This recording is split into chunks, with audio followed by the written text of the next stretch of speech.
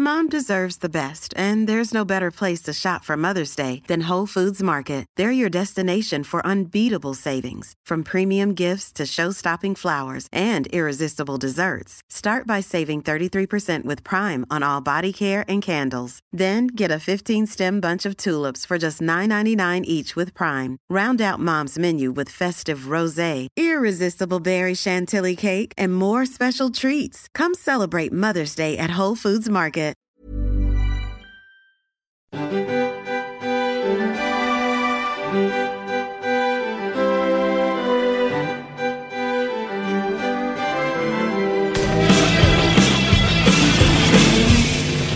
Hello and welcome to Book Cheat, the book club podcast where I've read the book so you don't have to. My name is Dave Warnicky, and on each episode of this show, we look at one of the classics. And joining me to look at such a classic this week is one of my best buds in the whole wide world. You know him from Do Go On, Primates, Listen Now, and Who Knew It with Matt Stewart. Who knew it? It's Matt Stewart. Hey Dave, thanks so much for having me on the show. Love this show. Love the book chook. Love being in the hen house. Hey, it's a true pleasure to have you with your growing list of podcasts there. Yeah, I know. It sounds pretty ridiculous when you put them all together. But yeah. No, Who it's knew it, exciting. Matt Stewart, the brand new podcast coming out very soon. Yes, tell us a little bit about Who Knew It with Matt Stewart. Well, it was for a real boon. I got the one and only Dave Warnicky for episode 1, and as well as Jess Perkins and Seren Jayamana, and we basically it's a bit of a bluffing game. There's a question, an obscure trivia question. Then the guests have to write fake answers and then somehow figure out which one is the real answer. And it's a bit of fun. It is I'd a lot say. of fun because sometimes you take it really seriously and you come up with a very serious answer, and other times people write the most ridiculous stuff. And I've never seen Matt break more than during the recordings of that show. Yeah, I can't. I feel like I break nearly every time we record it, but I'll get stronger. I love it. And if people want to see you do that show live, and I'll be there too, you and I are coming up to Brisbane next week. If you listen to this hot off the presses. Yes, so it's a brand new show, and we're already doing it live. So That's how confident you are. Well, yeah, well, it's funny because I have done it live 3 times before, twice under the banner of Primates, and once for a bonus episode for the Do Go On Patreon supporters, and it's always gone really well. So those live shows are probably what made me realise that it was a fun show that people would like, and I like doing. So yeah, the live shows are particularly fun, I think. Yeah. Oh man, it's such a fun live show. People get really, really into it. And you're going to be a guest on it again on that live episode, Dave, as well as a local comedian or someone who's up in Brisbane at the time. And yeah, I'm doing it back to back with Book Cheat, so you can. Listeners want to come along to one, they come on to both if they want to at Good Chat Comedy Club in Brisbane. Fantastic. These are both on the 24th of September 2022. Do the double. And you're also doing, you're making a stand-up comedy comeback as well, Dave. That's right, the big comebacks special, which I have called the Matt Stewart Comedy Hour. With Dave Warnicky. People have been begging for it. But that's why, just to make sure it wasn't too big of we didn't want to crash the internet or anything, so that's why we've hidden you a little bit in the title. That's right, exactly. Obviously, the Good Chat Comedy Club website can only take so many clicks, so we've had to bury me down there. Because we are doing all these shows at Good Chat, the comedy venue to the stars up in Brisbane. The 23rd and the 24th are the stand-up shows at night, and the 24th is an afternoon of podcast. Because you may notice we've gone into the plugs early here, and I will fully admit that this is a bonus episode because I announced a Book Cheat live tour on the east coast of Australia last week, Matt. But somehow my thing that I put at the start of the episode failed. So when we were in Sydney last week for gigs, people said, "Oh, you've got to bring Book Cheat up." I was like, "I'm coming, don't you know?" And no one knew. So no one knows that I am doing some live Book Cheat shows. So this is a bonus episode brought to you by us, telling you that I am doing some shows in Brisbane. I'm going to be there on the 24th of September. Then I'm going to be in Melbourne. Ever heard of it? the 15th of October at the European Beer Cafe for an afternoon gig. And then finally Sydney the week after, Saturday afternoon, the 22nd of October. And I would love to see people there, Matt. That's my thing. I love performing to people. Yeah, people make their live shows a lot better. Yeah, they really do. They really, really do. I saw you in one of those conversations in Sydney where someone said, "Oh, we didn't realise you were coming up," and I could see your little heartbreak. Yes, it was like, oh no, people don't know. So yeah, you can get tickets to all these shows and all the upcoming. Even if you're listening to this way into the future, you want to check if Booksheet Do Go On, Who Knew It with Matt Stewart, is on the road. You can go to dogoonpod.com and click on live shows. That's how you get all the tickets. Yes, and if you're a Patreon supporter, you'll hear about it first and get discounted tickets as well. That's right. No pressure, but I'm just saying it's an option. Yeah. And if you do that, you're supporting shows like Booksheet Do Go On, Who Knew It with Matt Stewart, Primates, etc. The whole bloody thing. You get bonus episodes and all sorts of stuff. But yeah, you also get, you're the first to hear about Booksheet coming to Sydney or wherever. Or London. I think you told people, the Londoners heard about your Booksheet show before everyone else, didn't they, Dave? Yeah, well in advance. You get first dibs, cheap tickets. It's good stuff. That's patreon.com/dogoonpod. It's weird for me to be doing the plugs on your show, Dave. I apologise for that. Hey, you're great. You're my right-hand man with the plugs. Now that's out the way, I'm going to go solo if you don't mind. Okay. No, I'm here to tell you about a very famous short story, Matt. Okay. This week, it's actually been called the most popular short story ever written in English. Whoa. To pump it up a little bit. I am, of course, talking about Is it a picture book? Yes, no. Unbelievably not. Yes, no. Yeah. It's not that short, but it's quite short. It is The Most Dangerous Game. Ooh. Chess. Well, you put your life on the line every time you pick up that bishop. Monopoly. That's actually... Am I warmer? Yeah, honestly, because that is a dangerous game, especially in my household where people take it very seriously. With good reason. You're playing for fake money. I'm, of course, talking about The Most Dangerous Game, the story by Richard Connell. Have you ever heard of this? No. Richard Connell. Richard Connell doesn't ring a bell. Is he a around famous author? Long time. He's been around a long time. This is his most famous thing, but it was first published in Collier's magazine back on January 1924. I love how a lot of classic stories have these, kind of whatever the opposite of illustrious is, beginnings. Because you'll hear of all sorts, like all the Sherlock Holmes stories, and they end up, or didn't they begin as serial, like magazine serials or something? Yeah, totally. And also Charles Dickens writing week to week. Yeah. In sort of these magazines, the equivalent of the 19th century Playboy. It's so interesting. But Richard Connell started his writing career at a very young age. He was just 13 when he started reporting on a murder trial for his father's newspaper. How old? 13? 13 to send him out. Go on there. Report about the murder. Straight, that's his first case. Go hear about some grisly details and report back.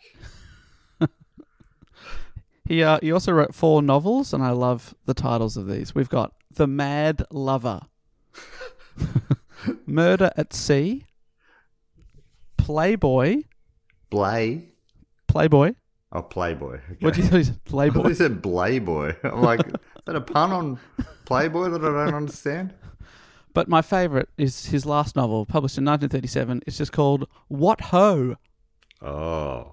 Exclamation mark. Should be Witch Ho, shouldn't it? What Ho? Especially the first couple sounded like books that you wrote as a child a bit. Honestly, reading this short story back, it does feel a bit like something that I wrote when I was young. Oh, yeah? The best known short story of all time? No, Rings it's a funny. few bells to you? It's one of those things where it just it jumps through the plot so quickly, because this is very much could be a novel, I think. Very Right. much. I think that he was writing to the medium. He had to put in the short story. So, which, the payoff is that it's very fast-paced. Right. There's no wasted word. Yeah, I love it. Well, because it was... Where was it published again? Collier's. Collier's, a magazine. You got to get to the point. Those Collier readers, they're not patient. No. They're not going to sit around and wait for you to build up a plot over years. I want you to get to the frickin' point. Get to the action. Connell was twice Oscar nominated as a screenwriter, but he really excelled in the short story medium, becoming one of the most popular American short story writers of his time. The Most Dangerous Game is his most famous creation, and it has been adapted numerous times for radio, TV, and film. Wikipedia.org lists 20 different feature films based on, or at least inspired by, the plot. Well, any ones that I would have heard of? Well, the first one is in 1932, called The Most Dangerous Game. Okay. And the most recent one was 2022, also called The Most Dangerous Game. Really? So, yeah, still 90 years later, people are adapting it. So who was in the most recent one? There was no one I'd heard of, but you might have heard of the TV adaptation from 2020. There was a series that debuted on the doomed streaming platform Quibi. Quibi. Do you remember Quibi? It vaguely rings a bell. Where it was like, I think it was Sounds adorable. It was supposed to be like 7 or 8 minute episodes of stuff that you'd watch on your phone. Oh, right. Yep. And I think they raised billions of dollars, and then it absolutely flopped. Quibi. So they had to shut it down within the year, and they sold it on, but they had a series called Most Dangerous Game, starring Liam Hemsworth and Christoph Waltz. Holy shit. That sounds too big to fail. Or too small to fail in this case. At only 7 minutes apiece. Well, I think they stitched all the 7-minute clips together to make a movie that you can now watch as one. Right. But I haven't seen it, but they're two good actors in there. Yeah. One of the Hemsworths. Yeah. One of the Waltzes. I'll when I get through this story, you tell me which character you reckon Christoph Waltz is playing, because I think it will probably be obvious. Okay. I reckon he's the games master of The Most Dangerous Game. Liam Hemsworth is the games player. You've already got it. Got it. That's absolutely true. There's the guy playing Joe Regular, played by Hemsworth, of course. His name's Joe Regular? That's so great. No, that's not really his name, but okay. you know, they was trying to be like... Matt, I'm like, no wonder this is a classic with Joe Regular. He's a twice Oscar-nominated screenwriter. Come on, he's not writing Joe Regular. That's Dave Warnke. So what's in your version of it? It's Joe Regular is the Hemsworth. What's the other character's name? In the Warnke verse. Phil Doom. Phil Doom. Fantastic. And you're like, which one's the bad guy? Who's the average Joe? And who is the bad guy? Mr. I don't have Regular. time to explain. It's only 7 minutes. Yeah, it needs to be clear right off the bat. I don't know how what the pilot's like. It must be so quick. They probably also have very evil music whenever Bill Doom's on screen.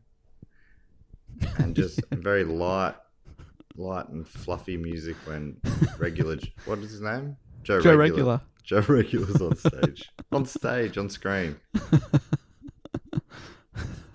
And then, Joe Regular, everyone's just like, what a cool dude every time he leaves the scene. Yeah, his hat's on backwards. That's how you can tell. All right, how about we start with the opening line, as I always do, to set the scene, give you a bit of the Connell magic to set it up. Fantastic. Right, it's a quote. It starts with, "Off there, to the right somewhere, is a large island," said Whitney. "It's rather a mystery." "What island is it?" Rainsford asked. "The old charts call it Ship Trap Island," Whitney replied. "A suggestive name, isn't it? Sailors have a curious dread of the place. I don't know why. Some superstition. And we're off." Wow, that Ship Trap Island sounds like something 9-year-old Dave Warnke would write, for sure. Yes, totally. Pardon me, Joe Regular? Ship Trap Island, fantastic. Well, that's ominous. So they're on a ship. They're on a ship near Ship Trap Island, so it is an ominous start, you're right. And the next line there, already on Ship Trap Island, and then the line after that, it's the end. Is that sort of how short this is? That's what Collier's liked. And yeah, everyone lived happily ever after, apart from the ones who died. We don't have time to tell you which. Well, we've just met two characters there. Whitney and Rainsford. Whitney, aka Joe Regular. No, Rainsford is Joe Regular. Rainsford's Joe Regular. Whitney is Captain Doom. No, Whitney is just some guy. Mr. Unimportant. Okay. Rick Unimportant. Wow, why give such a great name to someone who's not important? Yeah. Whitney. Whitney is a fantastic name. Whitney. They are both Americans traveling on a ship in the Caribbean, and they're both big game hunters on their way to Rio de Janeiro to go hunting in the Amazon. Okay. What are they hunting? What's that? What are you hunting in the Amazon? Piranhas. Yep. Trees. Uh-huh. Parrot. Parrot. The one parrot? Yeah. Parrot's plural for parrot, is it? A hunting parrot. Probably is. That sounds right, actually. Sorry. Apologies. I don't know. Yeah, what's the biggest... They'd have some monkeys over there, surely. Yeah. That'd be where all the New World monkeys are, probably in the Amazon. I'm looking up... Okay. I've actually just looked up biggest animal in South America, and we've got... Oh, this is tragic, because they're one of my favourite animals, the capybara. Oh, right. Beautiful Also, big animal. Yeah, they're beautiful. Also, tapirs. Oh, yeah, another fantastic animal. And then the green anaconda. That's a big animal, right? Yeah, that's one of the big ones. But number 4 on the list is piranha. So there you go. Squirrel monkeys are also in the Amazon. You can't hunt squirrel monkeys. No. Surely not. Oh, there's jaguars. Oh, yeah. That's the kind of stuff that they like. Yeah, and cougar. Yeah. Alpaca. Alpaca. Is that, is it from the Packer family? Yeah, that's right. Heir to the Packer dynasty. Al, get in here. Yeah, James is not cutting mustard, mate. Cutting mustard. I looked that up the other day because I said cutting the mustard. And I'm like, wait, is it cutting the mustard or cutting muster? And then I'm like, or is it passing muster? And I looked it up and it is two separate sayings, passing muster and cutting the mustard. Oh. And I think that means something vaguely similar. There you go. I literally looked it up yesterday and I've already lost the information. And people are yelling at their iPods right now. That's not why they tune into Book Cheat. They tune in for answers, not questions. Yeah, exactly. English explained, not questioned. You familiar with those sayings though, Dave? Yeah, I think I've heard them both, but I would have been like, oh, which is which? Yeah. Do you cut or pass mustard? I'm passing on the mustard, thank you. Passing on the mustard. Happy with just the tomato sauce on my hot dog, thank you very much. So if you eat too much mustard, you'll probably start passing mustard, if you know what I mean. Oh, that's true too. I thought this was a highbrow podcast. It is. We're going to talk about Whitney and Rainsford. So they're hunters on the way to Rio as they travel through the pitch black night on their ship, which is described as being like moist velvet. Okay, that doesn't sound good. They talk about hunting. This is a quote from the book. The best sport in the world, agreed Rainsford. For the hunter, amended Whitney, not for the jaguar. Okay. So it is the jaguar they're after. That's their big thing. And then he says, don't talk rot, Whitney, said Rainsford. You're a big game hunter, not a philosopher. Who cares how a jaguar feels? Perhaps the jaguar does, observed Whitney. Yes, Whitney, that's right. Yes. Standing up for the jaguar there. But Rainsford, he's having none of it. In his world, there are two classes, the hunter and the huntees. And Rainsford says, luckily, you and I are hunters. Ooh, that sounds like he's setting up some irony or something there. Yeah, that's right. I don't want to leap to the end or anything, but is the hunter about to become the hunted? Our Joe Regular? Because that really is what this feels. This feels like that is laying it on pretty thick. That's a thick layer of mustard right there. Oh, yeah. Is this passing the muster? I don't know. It's hard to say when you don't know what it means. Well, their conversation then returns to the so-called ship Trap Island, which has a bad reputation that spooks the crew and even the seasoned Swedish captain. And they're normally unflappable, seasoned Swedish captains. Absolutely. A seasoned Swede. One of my favourite things. Seasoned Swede, they've seen it all. But he's terrified. And Whitney himself got a chill when they got near to it. Whoa. Were they multiplying? That's when you know it's bad. Or good. Either or. You start losing control. Whoa. Whoa. But there's just something off about the place. It's one of those places you can just feel something going on. Whitney thinks evil is tangible in wavelengths like light and sound. And this place you can really just sense, you can taste the evil. Wow. And it tastes bad. It tastes bad. Ow. Oh. Bit tangy. Bit too tangy.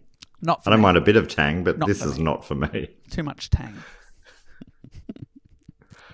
So he says, there's evil in this place. And with that, Whitney heads off to bed. All right, not all. See you later. Rainsford, aka Joe Regular, stays to smoke another pipe on the deck alone. And while smoking, he hears the unmistakable sound of gunshots, 3 in total, coming from the supposed direction of the mysterious ship Trap Island. He can't see anything as he strains his eyes in the darkness, and hoping to get a better view, he stands up on the ledge of the ship. But as he climbs up, because it's so dark, his pipe is struck by a rope and it's knocked out of his mouth. And as he reaches to grab it, he loses his footing and falls off the side of the boat into the warm Caribbean water below. Oh, that sounds all right. Yeah, it's nice. Even though it's dark, beautiful warm water. Yeah. But it's such a clumsy thing. His pipe gets knocked by a rope and he goes, oh, oh, oh, oh. When you say got struck by, I was sure you're going to say lightning. So, Hey, there's 2 things in this world you can get struck by. One's lightning, the other is rope. yeah, there's some really unlucky people who've been struck by rope multiple times in their life. Rope doesn't strike twice, but that's wrong. Yeah. You're more likely to win lotto than be struck by rope. Is that true? That's true. I've never been struck by rope, I don't Me think. neither. But you have won the lotto. I have multiple times on the lotto. That's why I'm sitting here on a pile of cash. Wow. It looks. You might have been wondering why that was. Yeah, you look unstable. Yeah. I feel like and I'm also at the Caribbean. I could fall into the warm waters at any Honestly, moment. if you just traded like 2 or 3 of those bills for a chair, you'd be much more comfortable. Oh, yeah. That feels a bit risky. I think I'll take the money, thanks. Yeah. You're more of a what's in the box kind of guy, not me. I'll always take the money. Yeah. I see any product as something in a box. Yeah. You assume it comes in a box. Yeah, and I'm not going to go with what's in the box. I'll take the money, thanks, Berjo. You keep ordering stuff from the internet, stuff arrives in a box, and you're like, well, I'm not taking that. No, I'll take the money.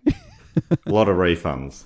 Most of my life is, and my wife is doing refunds. Your wife's doing refunds. I've got a wife who does refunds. Wow, That's her main task. That is wealthy. Yeah. That's true wealth. All right, so Rainsford, aka Joe Regular, he's in the warm Caribbean water. He tries to yell out to the boat, but it quickly disappears into the darkness. He's all alone now. Oh, no.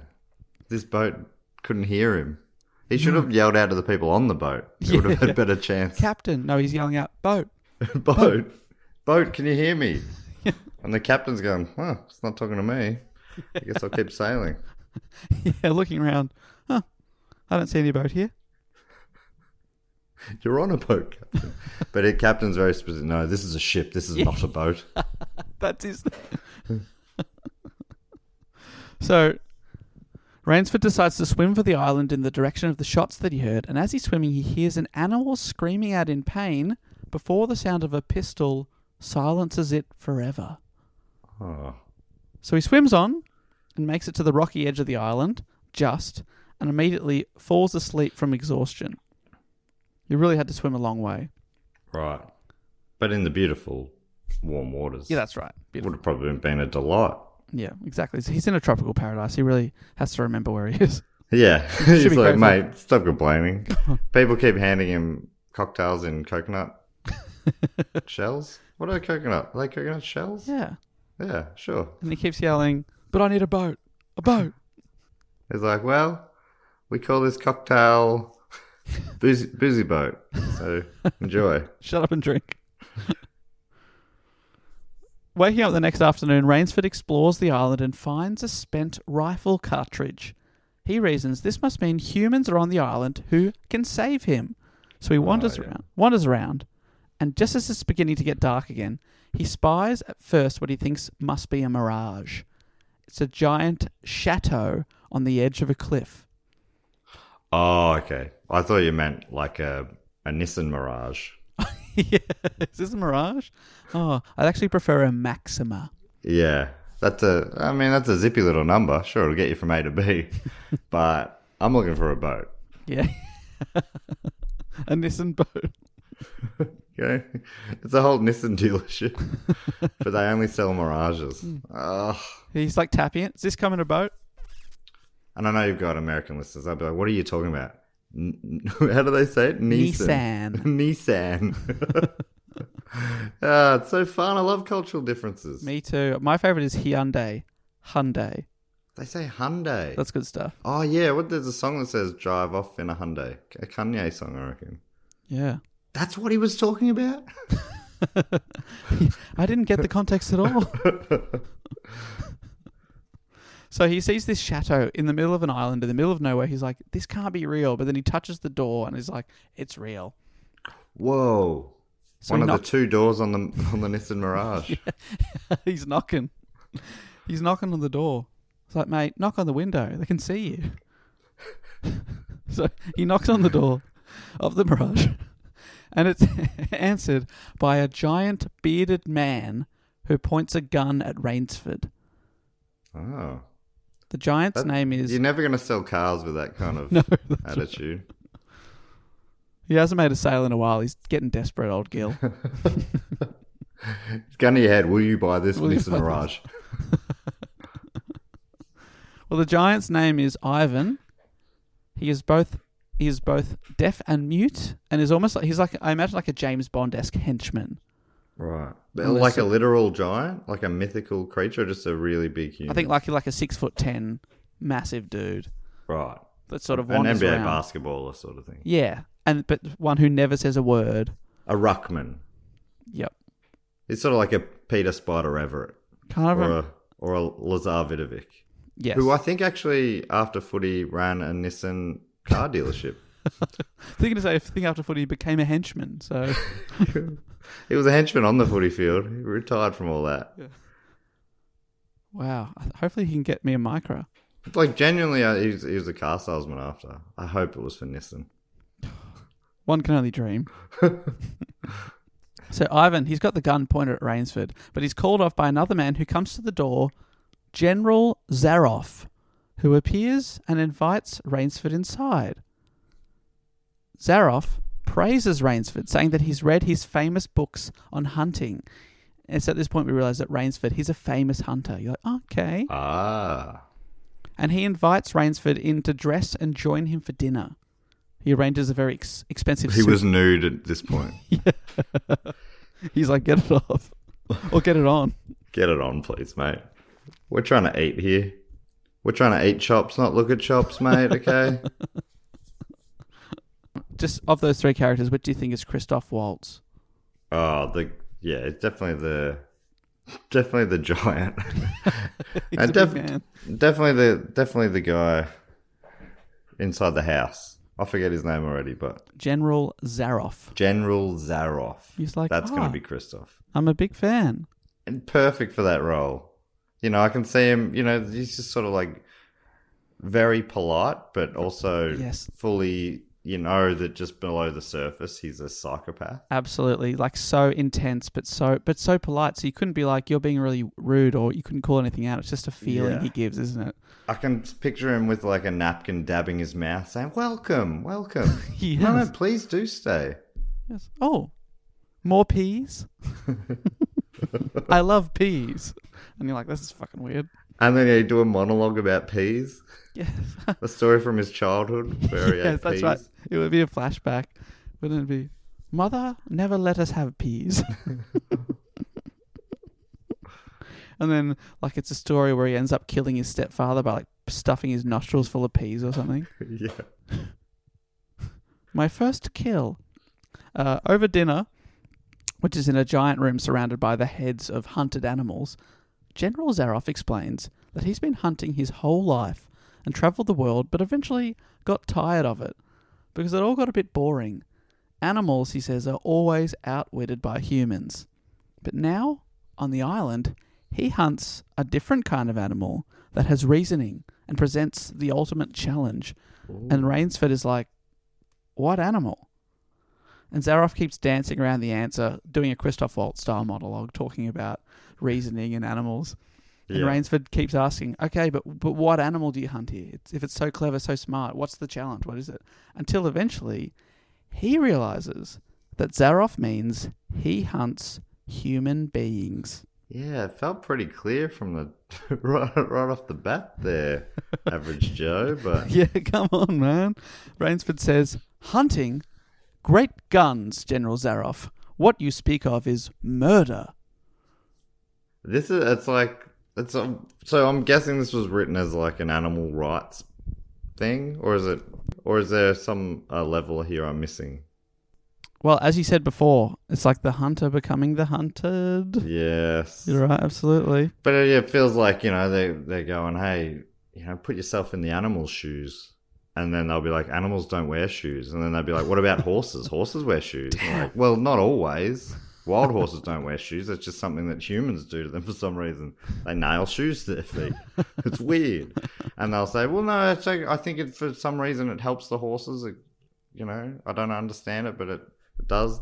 And did you know that horses' hooves are really just like, they used to have toes and now it's just sort of like one toe and a big toenail? And then they'll be like, whoa, that's weird. What was the question again? You know what I mean? Is this a direct quote from a conversation you've had? About horses? Oh, yeah. No, but it feels like that's what they're doing. They're going, hey. They're laying it on so thick about it. Well, I bet the animals probably don't enjoy it. Or is this... Because this is a long time ago. It feels like it would be... Oh, my people didn't care about animals 100 years ago, did they? Did they even have animals back then? Yeah, when did animals get invented? You know what, Dave? I think the most dangerous animal of all is the human. Oh. Yeah. It's Okay. a bit of an interesting take I have. Would you describe them as the most dangerous game? Ew. Oh, my God. Game meaning thing you hunt? Wow. Yeah, I would. That's good. So Rainsford's there. He's like saying, this is Joe Regular. That's murder. What are you talking about? That's just killing. And Zaroff just can't understand his logic. He's like, well, you killed people in the war, didn't you? Yeah. And Rainsford's like, that's different. Zaroff says, life is for the strong, to be lived by the strong, and, if needs be, taken by the strong. The weak of the world were put here to give the strong pleasure. I am strong. Why should I not use my gift? If I wish to hunt, why should I not? And Rainsford's like, okay, well, who do you hunt then? And Zaroff explains that he uses lighting and beacons to purposefully shipwreck people on the island. Oh. I would have called it Shipwreck Island. Well, he guides people towards the rocks. He then offers them shelter in order for them to recover, and even offers them some combat training, but which means they must be like, what? Okay, why are you teaching me this? But okay. Yeah. And then he eventually offers them the chance to play his game in exchange for their freedom. Zaroff says these are the rules of the game. It's a game, you see. I suggest to one of them that we go hunting. I give him a supply of food and an excellent hunting knife. I give him 3 hours head start. I am to follow, armed only with a pistol of the smallest caliber and range. If my quarry eludes me for 3 whole days, he wins the game. If I find him, the general smiled, he loses. That sounds like a pretty fair game. Apart from the fact that he's got a gun and they've got a knife. Totally. I feel like the other person should have a gun. But I guess in the same way that, animals don't have guns. The leopards or whatever don't have guns. So he's like, what I do, I give them 3 hour head start, I nail horseshoes to their feet, and then I let them go. And I nail sharp teeth into their mouth. So, yeah. And is what's he travelling on foot as well? Yeah, they're all on foot. But he knows Across the the terrain island. so much better. That's true. Yeah. So it's not that fair. If they were dropped off in a neutral zone, I think I'd give each of them an even chance, maybe, but because he's got the home ground advantage. He lives there, yeah. And Rainsford asks, okay, well, what if they win? And Zaroff says, he's never lost. He says, one time he almost did, and then he had to use his dogs. So he's also got hunting dogs on his side. Right. Yeah, that feels like cheating. Yeah, it's like, I'm about to lose. Oh, get the dogs. Yeah, that's like the humans who hunt foxes and stuff. They use dogs. Like, you're not doing anything. No, that's right. You're just looking nice riding around on a horse. Well, Rainsford says, well, what if people refuse to play? And Zaroff counters that they're welcome to choose that option, but then Ivan, the giant, will take care of them. And he used to work as a torturer for the Tsar, so they always end up agreeing. Right. So it's like, either you take your chances in the game, or he'll murder you painfully and slowly. I'll play the game, I guess. Okay, fine. Okay, all right. But I want to be the car. No, the hat. I'd be the car, honestly. I'd be the Nissan Mirage, and I'd drive Why off did into I choose the sunset. hat? Stupid to choose the hat. Sun protection, I guess, but oh. Yeah. Is it a bulletproof hat? Rainsford is sickened by the thought, and Zaroff tells him that once he begins the hunt, he'll come to see it as the ultimate challenge. But Rainsford declines to join Zaroff on tonight's hunt, and instead goes to bed, failing to sleep as he's so upset by what he's heard. As he begins to finally drift off, the sound of a distant pistol shot wakes him. So Zaroff's just killed another person. So that noise that he heard before of an animal crying out, that animal was a human animal. That animal was Derek. Sorry, Derek. That animal was Derek from Accounts. Yeah. Mom deserves the best, and there's no better place to shop for Mother's Day than Whole Foods Market. They're your destination for unbeatable savings, from premium gifts to show-stopping flowers and irresistible desserts. Start by saving 33% with Prime on all body care and candles. Then get a 15-stem bunch of tulips for just $9.99 each with Prime. Round out Mom's menu with festive rosé, irresistible berry chantilly cake, and more special treats. Come celebrate Mother's Day at Whole Foods Market. So, I mean, and Rainford at this point doesn't see that this is all about to happen to him? He has no idea. He thinks... How does he not see that as a possibility? Zaroff has invited him to hunt. He's like, oh, well, I'm going to get invited on the hunt. Okay. Right. For some training. The next day, Zaroff and Rainsford again dine. He should have gone out on the hunt. He could have then seen what Zaroff does. Yeah. Would have been an advantage. Yeah. If he was looking ahead at all. Or like killed him or something. Yeah, that's true. If he had a gun, he could have just killed him and saved a lot of people's lives. Can I have a gun? But the next day they again dine, and Zaroff complains that the sailors he hunts are no longer a challenge. He's like, they always just run in a straight line, and I get them like 3 hours later. It's so boring. He gets them in 3 hours and he gives them a 3-hour head start? He's cheating. Yeah. He's cheating. I forgot to tell you, they are wearing a homing beacon. Yeah, okay. So I wonder what kind of way he could escalate the challenge somehow. Maybe if the person he was hunting was also a master hunter? Yeah. Oh, okay. I hadn't thought about that. Yeah, God, just an option. I was thinking just a 4-hour head start, but that's much better. Yeah, that's true. You could give him a 24-hour head start. Oh. If you really want a challenge, maybe don't use the dogs. I want to make it a bigger challenge. Well, how about you just do it yourself then, without horses and dogs? Yeah, and do you need the gun? Go hand to hand. Yeah. Knife on knife. Knife on knife. Or Bring a knife to a knife fight. honestly, the real challenge would be if he still stuck to animals, but just did it hand to hand, like him versus a lion. Yeah. Like if you can kill it naturally, that's impressive, I guess. Yeah. Or yeah, I don't think you can. No. I think you'll find that the challenge is pretty good. Yeah. The challenge, he lost the challenge because it was so far in his advantage. Yeah. And the next thing, if he's going to try and hunt Rainsford, it's still in his advantage. He doesn't really want a challenge. He just wants it to be slightly less really easy. Yeah, he wants a challenge that he's guaranteed to still win. Yeah. Yeah, I don't like him. Well, Rainsford, he demands to leave the island at once, but Zaroff tells him tonight they will hunt. Rainsford at first says, no, I'm not going out on a hunt, until it slowly dawns on him, Matt, that Zaroff means that he will hunt him.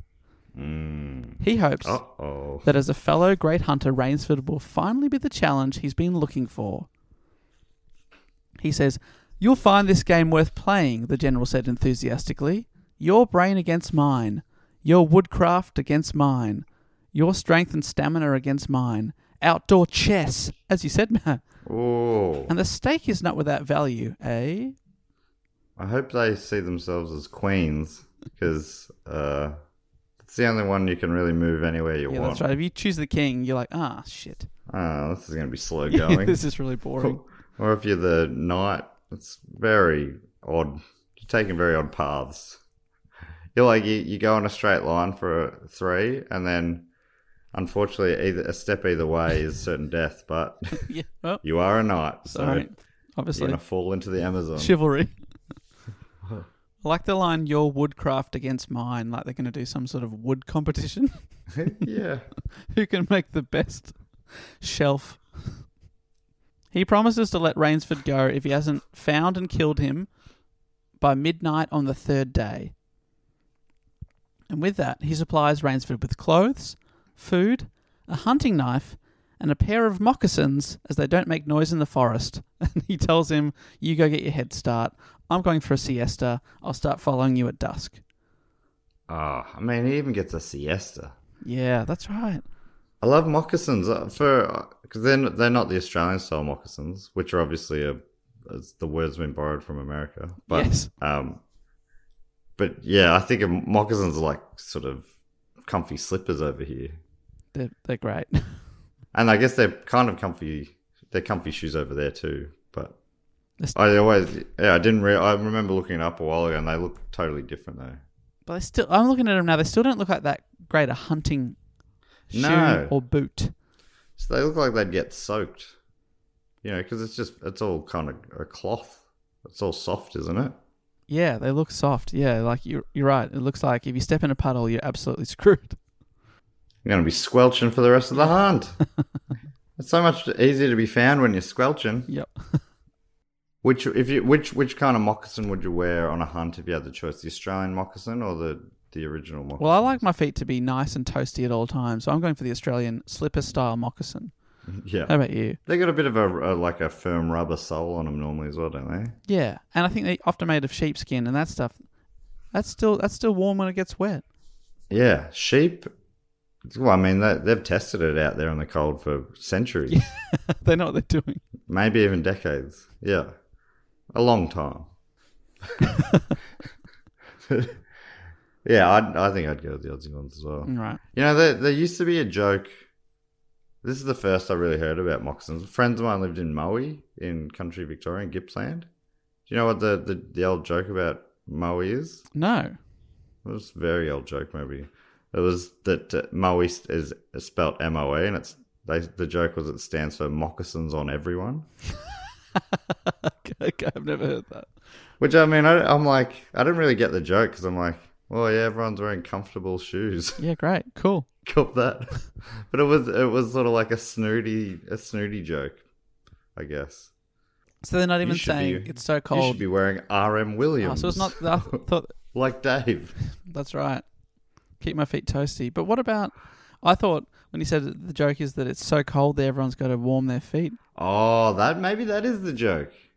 Oh, that's a good point. Maybe it's because it is cold in Gippsland.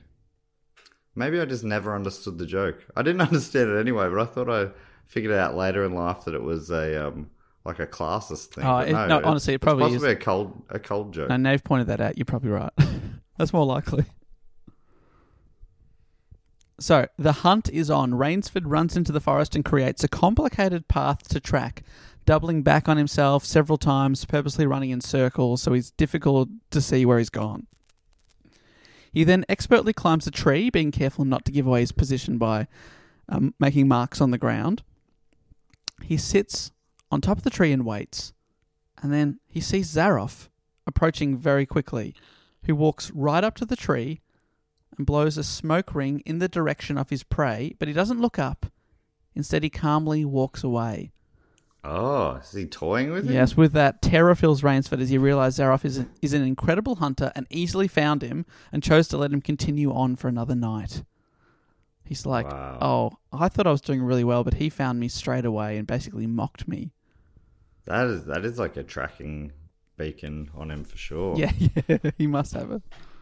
He decides he's got to take matters into his own hands. The next day, he lays a trap for Zaroff, something called a Malayan man catcher. But is Zaroff a Malayan man? Unfortunately not. No, he says well, it's not going to work, is it? He's a Cossack man, so no, it's not going to work. It's not one size fits all. No, he needed to use a Cossack man catcher. Damn it. You think of that. So a Malayan man catcher, it's a tree trunk on a rope. Classic booby trap. You see, yeah, he's hoping to strike him with a rope. Yeah.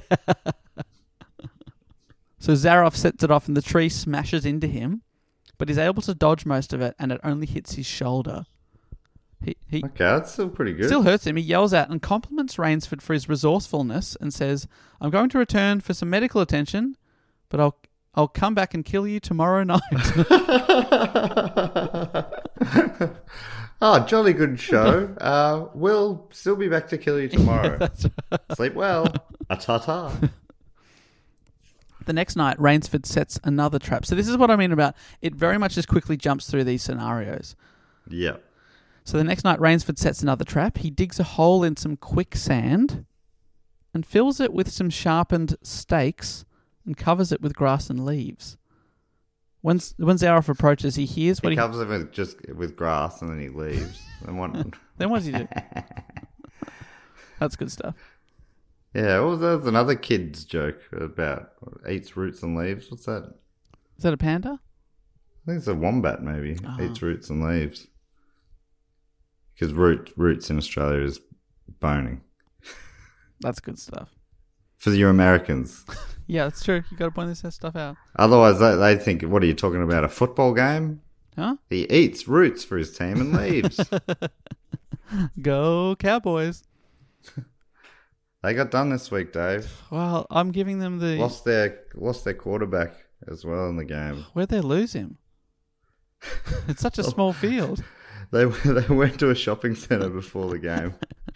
He said he was going to go get some snacks, and he never came back.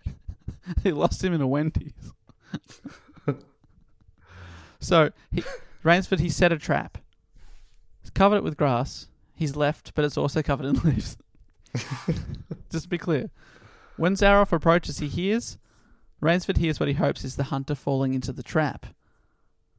But Zaroff calls out again and says, "Congratulations. Your trap has claimed my favourite dog." Oh, not Kenny. Sadly, Kenny's gone. Oh. Again, he congratulates Rainsford and sets back for the chateau with one night left to complete his task. He's just like, I've lost a dog. I'll call it a night. Yeah, he does. He must know he's so close to him. He calls it off. So, jeez, he's putting it all on the line for last night. One night. Yeah, you're right about like another book. A full novel would be like building up suspense through each night. Is he going to make it? Yeah, no, it just very much hearing noises. It sort of punches through these scenarios. It feels like it's a book for the modern age. Yeah, they say we're losing our what are we losing? Vocabulary and very good. Also our concentration span. Is that what's the phrase? Attention span. Oh, God. He's zoning out as he's talking about it. Reading it to me, it felt a bit like a Roadrunner Warner Brothers cartoon. Like, you know, it's just like scenario fades to the next day, new trap, new segment, new idea how to kill the other guy. Ziggler every time he's going meep meep or whatever his name is. Ziggler. Right, the next night, which is the final night, Rainsford again sees his captor approaching, and this time accompanied by his dogs and his giant servant Ivan. You say his dogs -1. Kenny. R.I.P. That's right. This one's for UK dog. You are literally a dog. Kenny knows that. You are literally a dog. Well, maybe Kenny doesn't know that. Do dogs know they're dogs? No, they don't know. No. They don't know. So Rainsford, he sees him approaching. He decides to use a trick he learned in Uganda. He ties his knife, which remember is his only weapon, to a sapling, hanging from a tree, tying it back with a vine, Oh. and then runs into the undergrowth. And the vine was supplied by Acme. Acme Vine. He watches from afar as the group hits his trap. But instead of slicing open his hunter Zaroff, it instead flies into his second favourite dog. Oh no, Rachel. Kenny and Rachel. He keeps killing these dogs. It becomes a comedy, but the comedy is that dogs are dying. Day 12. All right, I've only got 2 dogs left. Running out of dogs. They just keep having horrific stuff. Like a coconut falls on them and just crushes its head or something. No, I'm happy to report no more dogs die because... Thank God. I'm a dog lover now. The knife flies into Ivan the Giant, killing him. Whoa. Must have got him right in the right spot. Big man's down. Big target, though. Yeah, you're absolutely right. So he's like, crap, Zaroff's still coming. I've only taken out the giant. So he runs away until he gets to a cliff above the sea. He can see the chateau, but a big drop is between him and the mansion. With the dogs closing in, he leaps into the water below. And the water is warm. Into the darkness, into the ocean. You're right, it's beautiful, warm, lovely, like a bath. He can relax now. Finally, he's at ease. Back in the warm water. Oh, beautiful. Bath bomb. He orders a cocktail. I'll have another coconut boat. The general reaches the cliff top where Rainsford has leapt. This is a quote from the book again. For some minutes he stood regarding the blue-green expanse of water. He shrugged his shoulders. Then he sat down, took a drink of brandy from a silver flask, lit a cigarette, and hummed a bit from Madame Butterfly. Oh, the Olympic swimmer. Susie O'Neill. Susie O'Neill. But that's very much a Christoph Waltz thing to do, isn't it? Being like, very good. And then just start... Oh, yes. Very good. Oh, Borat's on the island. Very nice. His new henchman. He replaces Ivan with Borat. That was me generally going for... That was my best shot at German. No, Austrian. Where's Christoph from? I think he's Austrian, yeah. Austrian. That's good stuff. I am Austrian and he's fallen into the water. I will hum a little tune by my favorite Olympian, Susie O'Neill.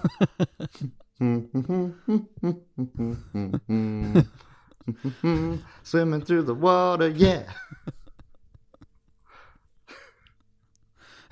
All right, back to the book to quote. It says, General Zaroff had an exceedingly good dinner in his great panelled dining hall that evening.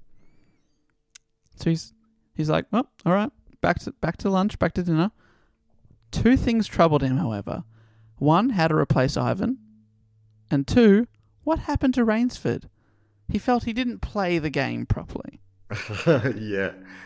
He's like the kid on Big Daddy, that Adam Sandler movie. Yeah. The rules are, I win. Yeah. Wow. Yeah. How do you play the game? I win. That's right. That's rule number 1. I always win. And you broke rule number 1 by not letting me win. Yeah. So you lose. So I win. As he says to himself, better luck next time, he notices there's a figure in the room. Rainsford has appeared. The hunter has become the hunted, has become the hunter. Aptly said. He says, he's like, oh, where did you go? And how'd you get here? And Rainsford says, it's easier to swim than trek through the jungle. And this is the final lines of the book. Final lines of the story. The general sucked in his breath and smiled. I congratulate you, he said. You have won the game. Rainsford did not smile. I am still a beast at bay, he said, in a low, hoarse voice. Get ready, General Zaroff. That's how it ends. No, then it says the general made one of his deepest bows. I see, he said.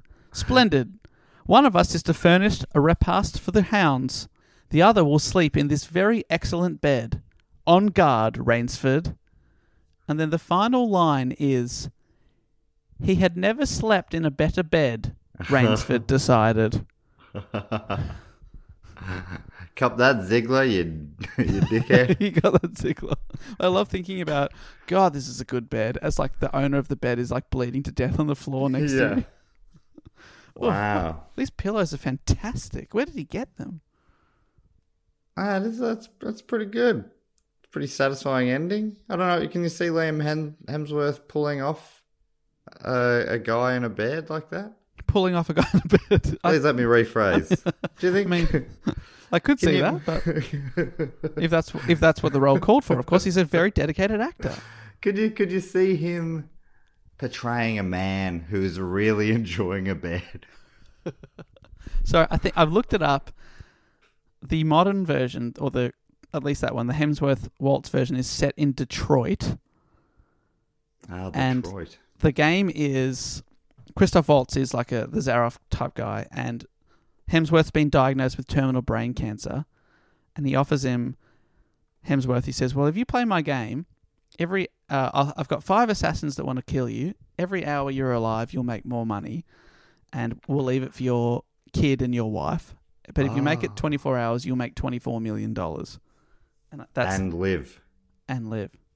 Wow. So that's the most of the movie adaptations are twists on this, but it's based on the idea of someone being hunted for sport. Ah, interesting. So it's super influential, and like reading it back now, the story does seem a bit basic because it is like, it jumps between these little action scenes, but like the idea of the story is still really cool. Yeah, I liked it. I thought it was fun.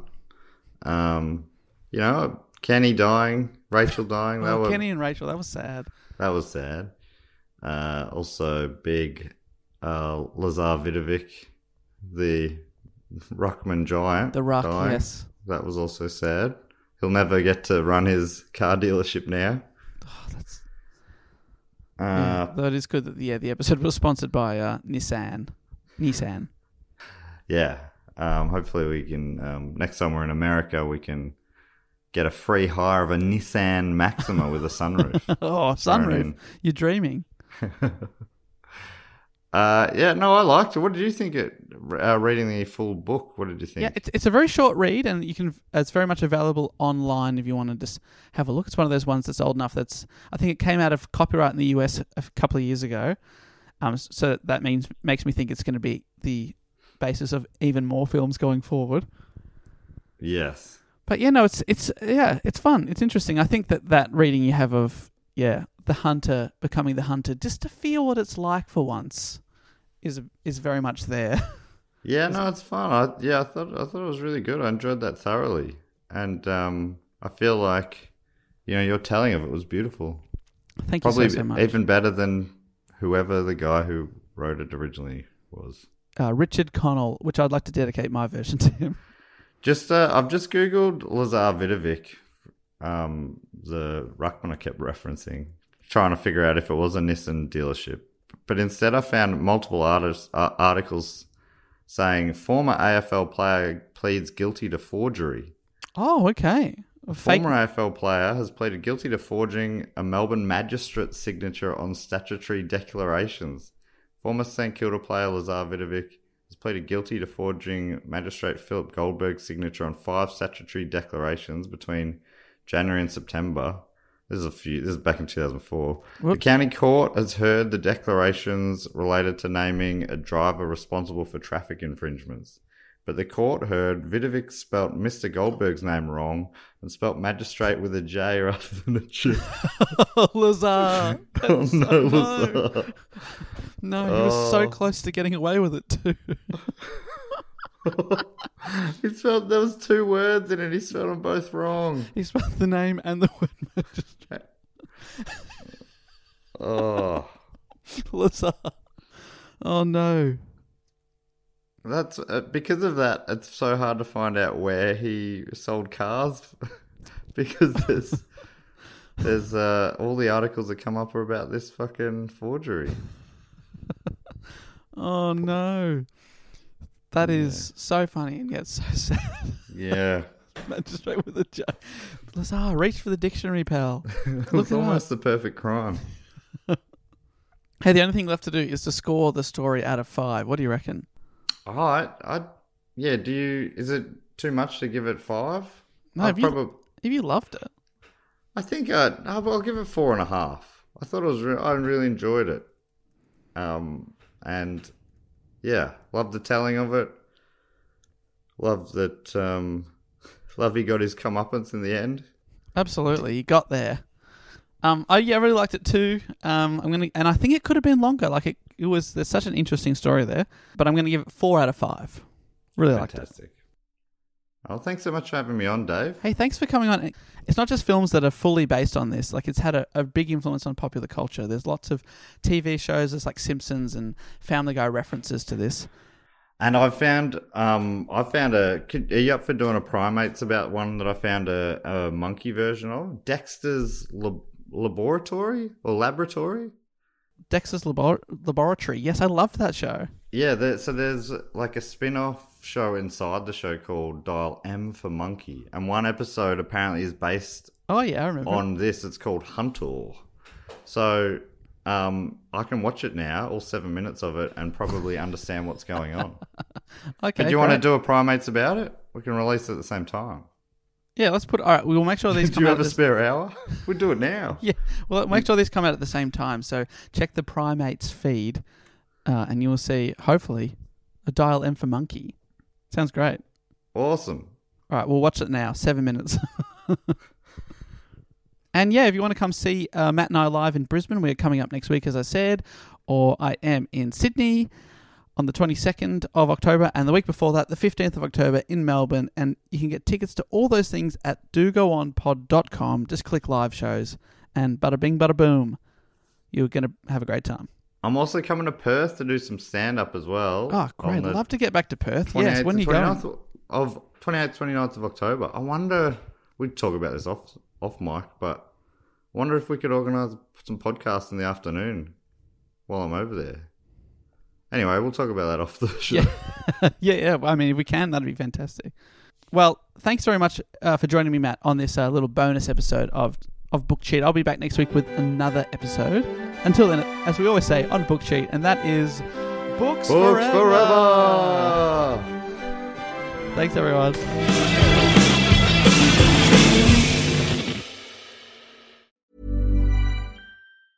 Planning for your next trip? Elevate your travel style with Quince. Quince has all the jet-setting essentials you'll want for your next getaway, like European linen, premium luggage options, buttery soft Italian leather bags, and so much more. And is all priced at 50 to 80% less than similar brands. Plus, Quince only works with factories that use safe and ethical manufacturing practices. Pack your bags with high-quality essentials you'll be wearing for vacations to come with Quince. Go to quince.com/pack for free shipping and 365-day returns.